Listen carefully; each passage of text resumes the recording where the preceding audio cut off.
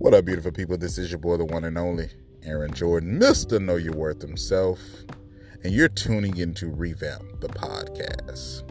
Guys, red flags. Oftentimes on this journey of finding love and looking for and searching for a partner, the person that we're specifically supposed to be with, or the person that's specifically designed for us, we sometimes push ourselves so far away from our God's gift because we negate the red flags along the journey. Along this journey, we typically tend to make what's meant to be a season, we typically try to make it permanent, just for the sake of saying that we're in a relationship, or just for the sake of saying that I'm not by myself, or I have a warm body next to me at night.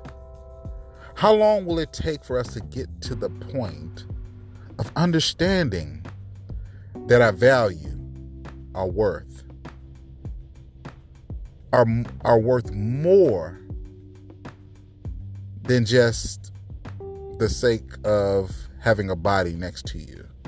We have to get to the point of understanding and knowing who we are, whose we are, and what we are when it comes to this space of dating, relationships, and personal development, getting to the point of being able to face our hurt. Because if not, you'll continue to ask yourself these questions. Why does it seem like I'm always attracting into my life a specific type? A specific type that's like what I left before. When you get to the point of asking yourself those continued questions, there's only one thing for certain. You have not done the work on yourself. And you're not tired of being sick and tired.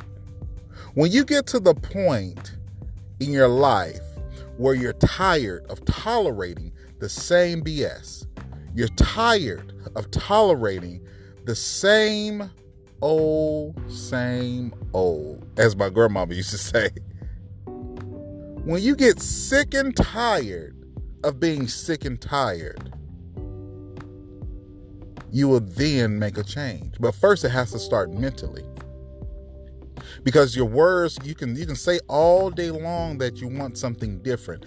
But if your actions do not line up with your words of what you speak, then you'll still be on this hamster wheel of life, completely going in a circle, and attracting the same BS. Get to the point of facing your hurt. Do the homework on yourself so you can get to the point of being able to decipher and negate the red flags.